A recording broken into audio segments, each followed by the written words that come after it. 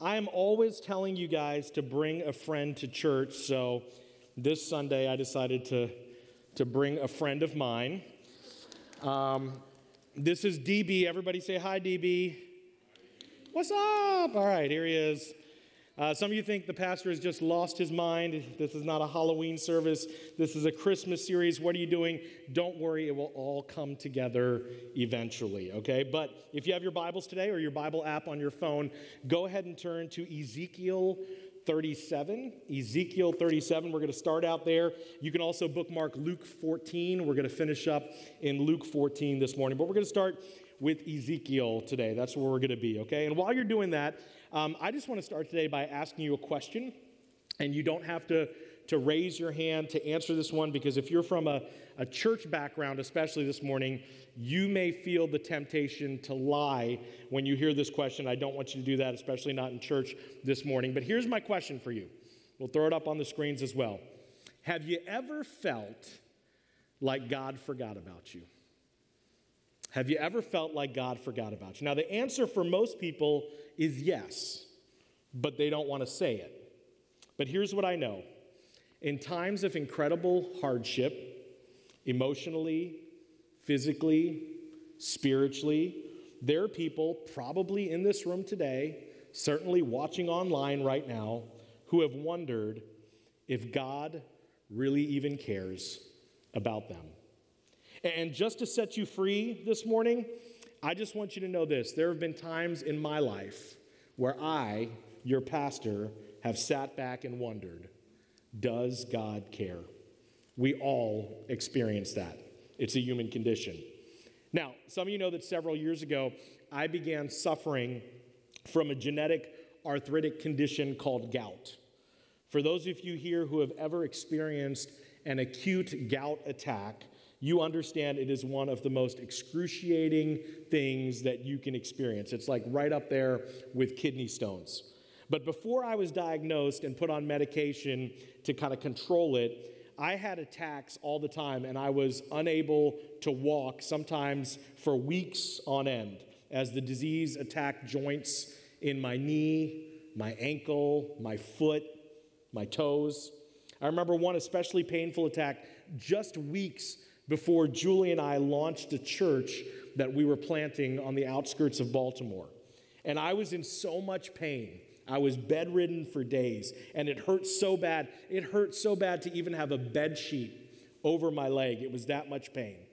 And have you ever had one of those, come on, God, prayers in your life? Have you ever experienced one of those, right? Some of you may be on your way to church this morning. Somebody cut you off in the snow, and you were like, come on. And you told him to peel the banana. Some of you are like, how did he know? Bunch of sinners in here. I'm aware of that, okay? But as I was laying in bed, feeling sorry for myself, I started into a come on, God, prayer. And I was like, God, you're bigger than this. You're a big God. I've read in the Bible where you've healed people. I've read how you put a flippin' interstate highway in the middle of the Red Sea. Can you please, God, make this pain stop? And no sooner had I finished that prayer than the pain that I was feeling actually increased. Anybody ever been there? And so I'm sitting there, I'm in bed moaning in pain. My wife, Julie, is so concerned. She comes into the room and she says, is there anything I can do to help you? I feel so bad for you. And I was like, yes, please shoot me. And I was semi-serious. I was like, at the very least, can you get your chainsaw out of the garage and just take off my right leg? Because I was in that much pain. And to be completely transparent, I was a little bit bitter in that moment with God. I was thinking, God, I'm a pastor. God, I know some sinners out there. I've done some counseling with some of them. I could have given you a list of names that you could have thrown this on. Why me? I'm trying to plant a church for you, God. Why is this happening to me? But the reality is that most of us here at some point have felt abandoned by God. Maybe for you it was this year. You didn't see the divorce coming. You didn't see the layoff coming. You weren't prepared for that medical diagnosis. Maybe like me, you didn't see the death of a loved one coming. And so what do we do as followers of Jesus when we're feeling like, God, are you even up there? And if you are, do you even care? Because all of us are going to have those moments and those seasons in life. Now, today we're going to look at a story in Ezekiel to help us figure this out, and it's found in Ezekiel 37. So let's go ahead and dive in. We're going to jump in, Ezekiel 37, verse 1. Let me pray for you guys before we get started as well. Let's pray. Heavenly Father, Lord, as we look at this, examine this really fascinating story from Scripture today, Father, I pray that you would just prepare our minds and hearts to receive what it is that you want us to receive, Lord.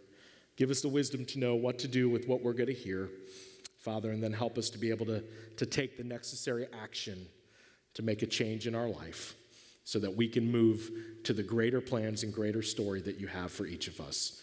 We pray this today in Jesus' name. Amen. Let's dive in. Ezekiel 37:1. Here's what the word of the Lord says. It says, "The hand of the Lord was upon me." This is Ezekiel speaking. "And he brought me out by the Spirit of the Lord, and he set me in the middle of a valley. It was full of bones." Now, let me stop right there. If you think the Bible is boring, if that's been your kind of idea of the Bible, this story is going to blow your mind. It is one of the freakiest stories in all of Scripture. And Ezekiel, he was a pretty popular prophet. He was pretty successful in his ministry. And Ezekiel's just chilling one day. He's just minding his own business. And boom, God teleports him. God picks him up and drops him into one of the scariest places on earth, a valley full of dried up human bones. Now, some of you might think, well, that's kind of cool. How many of you like scary movies? Can you raise your hand? Halloween, Friday the 13th. Hold them up high. Hold them up high. Look at these people. These are the jacked up people in the room right now, okay? These are the crazy folks in the room.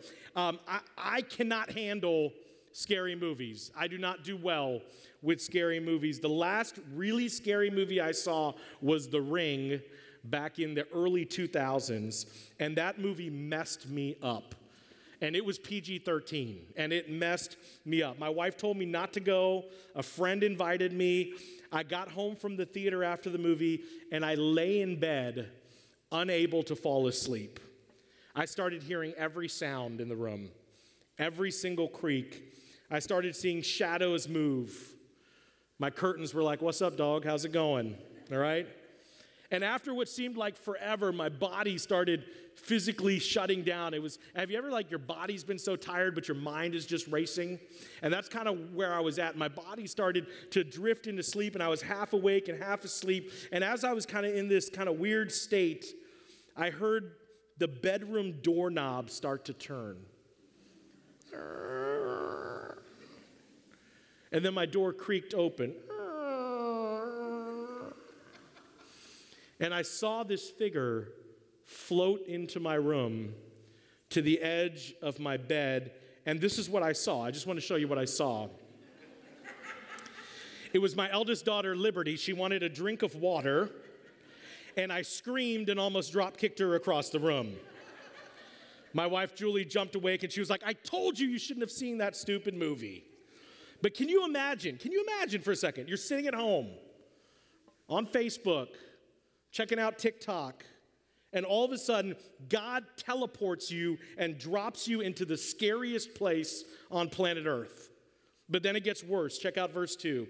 "He led me back and forth among them, and I saw a great many bones on the floor of the valley, bones that were very dry." Now, this next part makes me smile a little bit because God then asks Ezekiel a question. Have you ever gotten a church question? This is a church question from God. It says this in verse 3. "He asked me, 'Son of man, can these bones live?' I said, 'O sovereign Lord, you alone know.'" Now, if we're Ezekiel in our mind, we're not probably thinking the answer is yes. Maybe if the people were wounded, lying there moaning. Maybe if they just died, because God has healed the sick. I mean, Jesus raised a guy from the dead after 4 days, his buddy Lazarus. But these were bones. Biblical scholars believe that a huge battle had taken place in this valley between an Israelite army and an enemy army, and the Israelite army was wiped out, like in devastating fashion. And the enemy had basically robbed them of all their possessions and had left the bodies there to rot and be devoured by wild animals until all that was left in this valley were dry bones. And for those people, can we just agree that life was over? That the situation seemed hopeless? None of us would have probably been like, yeah, God, I think they can all live. But here's how we know that Ezekiel probably went to church growing up, because he gives an awesome church answer. God asked this question, and Ezekiel's probably thinking, no, they can't live. What are you smoking, God? But he's talking to God, so he can't say that. So he gives a great church answer. He says, O sovereign Lord, you alone know. Ezekiel, can these dry bones live? I don't know. What do you think, God? And then God gets a little bit crazy. Here's what it says. Then he said to me, Ezekiel, prophesy to these bones and say to them, dry bones, hear the word of the Lord. This is what the sovereign Lord says to these bones. I will make breath enter you, and you will come to life. I will attach tendons to you and make flesh come upon you and cover you with skin. I will put breath in you, and you will come to life. Then you will know that I am the Lord. So I prophesied as he commanded. And as I was prophesying, there was a noise, a rattling sound, and the bones came together, bone to bone. I looked, and tendons and flesh appeared on them, and skin covered them, but there was no breath in them. So Ezekiel starts preaching to these bones as God has commanded him to, and all of a sudden, he sees bones shooting across the ground, connecting together. Tendons, muscles, skin forming. And if I'm Ezekiel, the next verse in Scripture is, and then I peed my pants and started screaming like a small child, right? It's like something out of The Walking Dead. It's supernatural, it's scary, it's freaky. The story continues on in verse 9. Then he said to me, prophesy to the breath, prophesy, son of man, and say to it, this is what the sovereign Lord says. Come from the four winds, O breath, and breathe into these slain that they may live. So I prophesied as he commanded me, and breath entered them, and they came to life and stood up on their feet, a vast army. This is what happens when the word of God is preached. People get saved, and lives are changed. In fact, the Bible says that when you were saved, you didn't just go from unsaved to saved. You went from death to new life eternal. Verse 11, and then he said to me, son of man, these bones are the whole house of Israel. They say our bones are dried up and our hope is gone. We are cut off. Therefore prophesy and say to them, this is what the sovereign Lord says, O my people, I'm going to open your graves and bring you up for them. I will bring you back to the land of Israel. Then you, my people, will know that I am the Lord, and when I open your graves and I bring you up from them. There are some of you here today, and I believe those verses describe your spiritual condition. Bones that are very dry. You feel spiritually dehydrated. And you might have joined us today live or watching online, and you're thinking, I don't even know why I'm in church right now. I haven't felt God in a long, long time. But here's what I believe. I believe that God wants to speak to you today. I don't think it's an accident that you're here or you're watching. And from this story, I want us to unpack just two simple things this morning. But these two things are critical for us. The first one, if you're taking notes, is this. Number one, Jesus cares. Jesus cares. In fact, if you take one thing away from today's message, I really hope it's this, that you understand that Jesus cares. See, there are people here today that are convinced that God doesn't care about them because of what they're going through. And let me tell you something. It's a legitimate feeling. And if we all got together and you were able to come up here and share your story to everyone, I'm sure it would be heartbreaking when we hear it. It's legitimate what you're feeling. It's totally legitimate. But that's why when you and I, as followers of Jesus, when we deal with difficult times, we don't need to focus and hyper-focus on our story. Instead, we need to fix our eyes on our Savior. Because if our story defines us and defines our life, we can easily get trapped in depression and anxiety. But if we allow our Savior to define us, despite what we're going through, there is always hope. Now, if you're a Christian here today, let me remind you of what your story is. Because there's one thing we all have in common as followers of Jesus. The one thing we have in common is that our story is this. This is who you were before you had Jesus Christ in your life. This is who you were. You were dead. You didn't just have issues. You weren't just wrestling with some stuff. You didn't just make a few mistakes. If you consider yourself a Christian, you were spiritually dead, and God saved you and gave you a new life. The Apostle Paul in Ephesians 2 said, we were dead in our sins. Well, how do we get that way? We were born that way.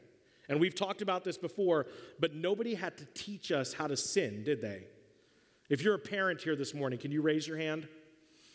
All of you get this intuitively, right? Did you have to teach your kids how to cry or scream or whine or say mine or break things in your house? No, we were all born with this sin nature, this original sin from Adam and Eve that has come down through the human condition. We were born with sin, and sin, Scripture teaches us, equals death, spiritual death, separation from a holy, perfect, righteous God. And none of us are good enough to earn salvation through our good deeds because the standard is perfection. In the story we just looked at, did the bones come alive because they worked hard and deserved it? No. They came back to life because of the grace and mercy of God. If you're a Christian here, that's your story. That's my story. We were dead, and God gave us life. If you're here today and you're not a Christian, if you're watching online this morning and you're not a Christian, we are so glad that you are with us today, and we have great news for you. Our God is a God of love and mercy and grace, and he specializes in bringing dead things to life and in supernatural transformation. I know this because he did it with me. See, this is who I was before I met Jesus. And here's why this is so important. If you're a follower of Jesus, he brought you from death to life, and he cares about every single aspect of your life. Every aspect. The Bible says that God knows every single hair on your head, and one of the greatest things that you can grasp in your life is this understanding, this incredible, incredible truth that Jesus cares about you. Now, some people push back on that and say, but Pastor, my circumstances don't show that Jesus cares about me. I'm here to tell you today that a blood-stained cross and an empty tomb says that your Savior cares about you. You and I are not defined by our story, but by our Savior who gave his life for us, who brought us from death to life. God moved and gave us the biggest miracle when we were in our greatest need. When we were dead in our sins, he sent us a Savior. And that is what Christmas is all about. And your story may say you're alone, but your Savior says, I am with you, and I will never leave you nor forsake you. Your story may say your situation is impossible, but your Savior says, nothing is impossible with me. Your story may say something in you has died, but your Savior says, I specialize in bringing dead things back to life. Don't let your story define you. Let your Savior define you. As long as you look at your Savior, there is always, always hope. Which leads to point number 2 this morning. Because Jesus cares, we should care. Because Jesus cares, we should care. One of my favorite places to take my kids to eat is Friendly's. I love their buffalo chicken strips, their onion rings. But the real reason we go to Friendly's, maybe the real reason you guys go to Friendly's too, is because of the what? The ice cream, that's right. Every time we go to Friendly's, I am a creature of habit, and my favorite ice cream to order is the chocolate peanut butter cup milkshake sundae thing. That's like my favorite thing to order. It's basically like drinking a Reese's peanut butter cup. But for years, my youngest daughter, Cassidy, would always order a strawberry shake, like every time. And so one time she was like 5 or 6 years old, and I asked her, I said, Cassidy, why do you always get the strawberry shake? And she said, because that's my favorite, Daddy. And then she looked at me and she said, well, why do you always get the chocolate peanut butter shake? And I said, well, that's because it's my favorite. And she kind of processed that for a minute and went back to drinking her strawberry shake. Well, a few weeks later, we go back to Friendly's, and it's time to order again. But this time, Cassidy surprises me. She does something completely different. When the server asked what flavor of shake she wanted, she said she wanted chocolate peanut butter. And I was confused. I said, but Cassidy, I thought strawberry was your favorite. And she said, yeah, but I want to be like you, Daddy. And I was like, dude, like, what do you want? Because you want a phone, you want a puppy, you want a brand new car, because anything you want, I would give to you right now, just because you said that. But it made me think a little. Isn't it true that the more time you spend with a father who loves you, the more you want to be like him? You don't become less like Jesus by spending time with him. So since Jesus cares about people who are far from God, shouldn't we too? It's a spiritual impossibility, I believe, to say that you're walking with Jesus and not care about people that Jesus cares about.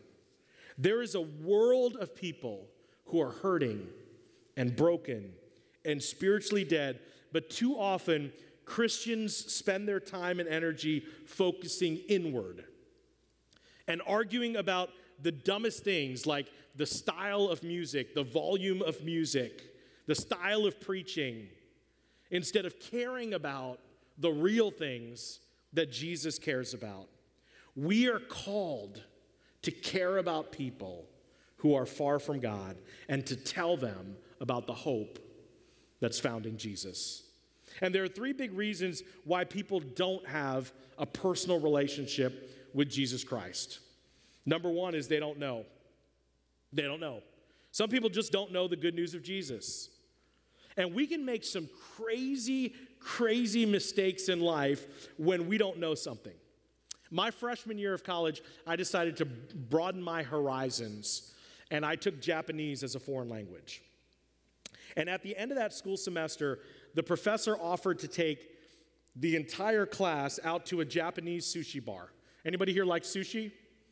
Awesome. Yeah, I do too, but this was my very first experience having sushi. And so the professor, she ordered a variety of things, so we got to sample a bunch of different things. And at one point, they started to bring out some sauces. And one in particular caught my eye because it was green and it looked like guacamole, which I love, by the way. But it had a very funny name, wasabi. For those of you who like sushi, do you remember your first experience with wasabi? I think wasabi may have been made by Satan to give us a taste of what hell might be like, okay? Like if you have sinus problems today, head over to Kobe's and get yourself some wasabi and put some in your mouth, and it'll be like a snot party flying out of your face at that point, okay? You're actually supposed to dilute it in soy sauce, not just take it straight. So I see this wasabi for the first time, and I'm thinking in my head, guacamole, and I just smother a piece of sushi in it. And I start to put it in my mouth. And some of the students stared at me. And they smiled because they knew what it was. And if I ever see those students again, I will punch them in their throat, okay? But right as I put it in my mouth, my professor, who's across the table, she sees what's going down, and she screams. And at that moment, everything kind of went in slow motion. It was like a Matrix moment. And she was like, no. And in the back of my brain, some words began to form. And these words made their way through, and it got by every single one of my filters, and it shot out of my mouth. And let's just say, I'm not proud of this, these words did not edify the Lord. I might have said God, it was not in a good context, okay? I didn't know about wasabi. If I would have known about wasabi, I would not have done that. People in our lives, our friends, our family members, our neighbors, our coworkers, our classmates, some of them, they don't know their spiritual condition. And for too long, Christians have gone up to people like that and they've said, get your life together. Stop drinking. Stop smoking. Stop cussing. And that's been our reaction to them. But it doesn't work. Why? Because they're spiritually dead. And they don't need our judgment and our condemnation. They need Jesus. But AJ, if I tell someone about Jesus, they might get offended. I would much rather someone get offended on this side of eternity and maybe find Jesus than be offended on the other side of eternity because I didn't have the courage and love to tell them that through Jesus, they didn't have to live like this anymore. Number one, they don't know. Number two, they don't believe.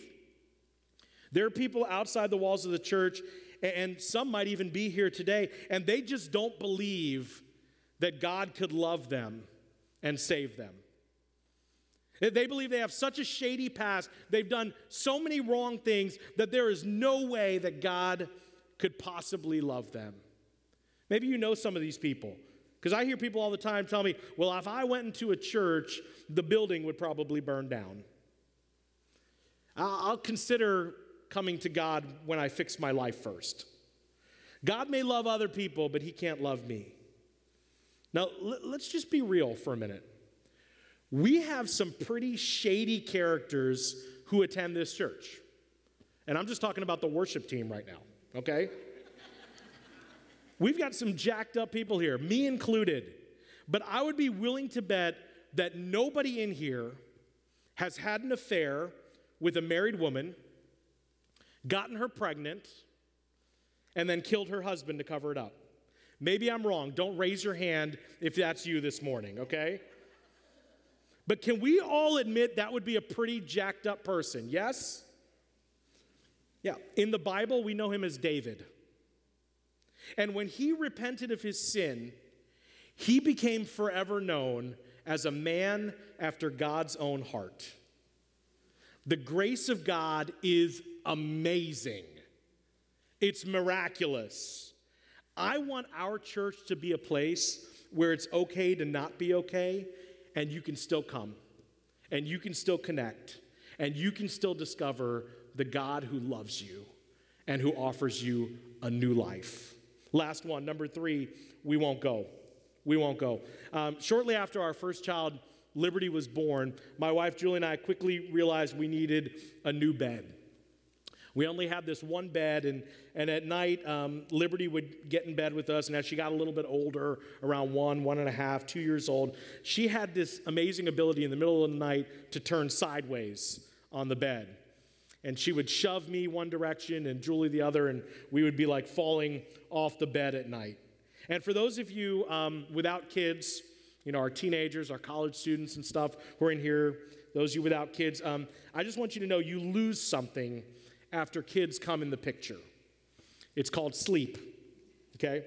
So we went out and we decided we were going to splurge, and we got this beautiful king-size bed with a top-of-the-line mattress. It was amazing. It had that extra pillow top cushion on it that just kind of hugged your body when you laid down on it.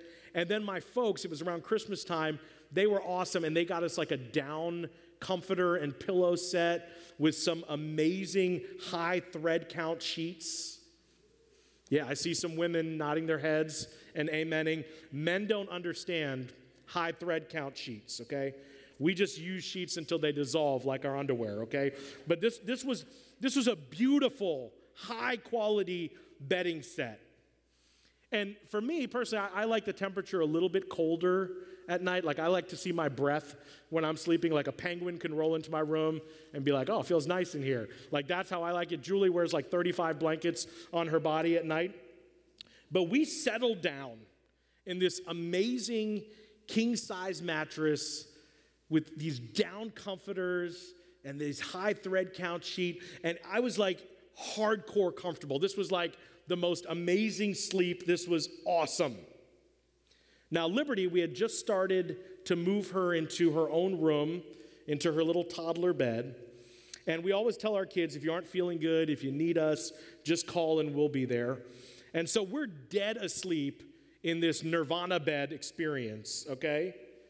When all of a sudden I hear from the other room, Mommy, Daddy. And I went, I didn't hear anything. If you're a parent, don't judge me because you've done the same thing. But then she did it again. Oh, Mommy, Daddy. And I remember the decision. And Julie and I did it at the same time. We pushed off the covers and we got out of our super comfortable bed and went to our little girl. But in order to get to her, we had to walk away from what was extremely comfortable. The problem with the church today is not that we don't have the Holy Spirit with us. It's that we're in a Tempur-Pedic mattress with a high thread count sheet and a down comforter, and we have tuned them out. Let me tell you something about these people. These people are desperate, and they're crying for hope. And it's going to take you and me getting out of our comfort zone and engaging them in a conversation to get them to a place where they can hear the good news of Jesus if we want to transform our communities and our world for God. I mean, we claim to follow a Savior who left heaven and came to earth to reach us. That's the Christmas story. We need to be willing to get out of our comfort zone and do whatever it takes to reach people and help them get connected to Jesus. In Luke 14, Jesus tells a story that explains what heaven is like. And we sometimes get caught up in thinking that heaven is a place where we get chubby and we float on a cloud with wings and a harp and it's boring all day. Where in the Bible did Jesus show up and it got boring? Like nowhere, right? Like Jesus showed up, people walk on water. Jesus showed up, he brings dead people back to life. Jesus shows up and he turns, we don't like to admit this, water into wine, right? Like that's a guy who you'd want to party with. And Jesus describes heaven as an incredible, incredible party, the greatest party of all time. Here's what he says in Luke 14, starting in verse 16. It says, Jesus replied that a certain man was preparing a great party, a great banquet, and he invited many guests. At the time of the banquet, he sent his servant to tell those who had been invited, "Come, for everything is now ready." Continuing in verse 18, but they all alike began to make excuses. The first said, "Hey, I just bought a field. I have to go and see to it. Please excuse me." Another said, "I just bought 5 yoke of oxen, and I'm on my way to try them out. Please excuse me." Still another said, "Hey, I just got married. I can't come." When you invite people to come and hear about Jesus, some people are going to make excuses. Don't give up. Don't give up. Verse 21. The servant came back and reported this to his master. Then the owner of the house became angry, and he ordered his servants, "Go out quickly into the streets. Go into the alleys of the town. Bring in the poor. Bring in the crippled, the blind, and the lame." Why'd the master get angry? Because a high price had been paid for this party. And catch this, at that time, people with a physical ailment we're also considered to have a spiritual ailment. I mean, the reason you're in that condition is you must have done something, and God's not happy with you.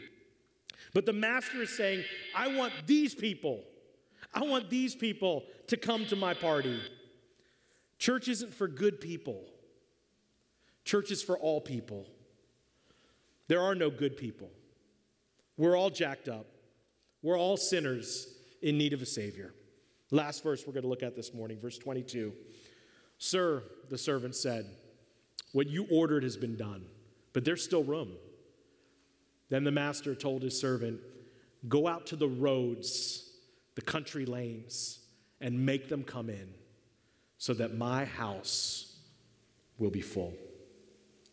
Church, there is still room for people who need to know Jesus. This Friday, 5 p.m., it's our Christmas Eve service. And we're going to be having a huge party as we present the gospel, the good news of Jesus Christ. Who can you invest in and invite to come join us or to watch online? Who do you know that needs to hear the gospel? And are you willing to leave your comfort zone to reach them? Can we pray this morning? Heads bowed and eyes closed. Jesus, thank you for being the God who brings dead people back to life. I want to lift up in prayer those here today who might be feeling like dry bones. My prayer today is that they would hear that you, God, are not finished with them yet. If they're not dead, you're not done. He's got great plans for you. And you simply need to pray this prayer. Dear God, make these dry bones live. For most of us here, my prayer is that you would remind us that you're the God who left the comfort of heaven to rescue us. That's the story of Christmas. And that we as your kids should be willing to get out of our comfort zones and be used by you to reach a world full of people that you desperately care about, that you desperately love. Help us, Jesus, to be more like you. Help us to have the courage and the boldness to grab some invitation cards, to have some conversations, to invite some people to connect with Jesus. We pray this today in Jesus' name. Amen. Amen. As we respond to what God might be speaking to you right now, I invite you to stand and let us sing with the worship team as we...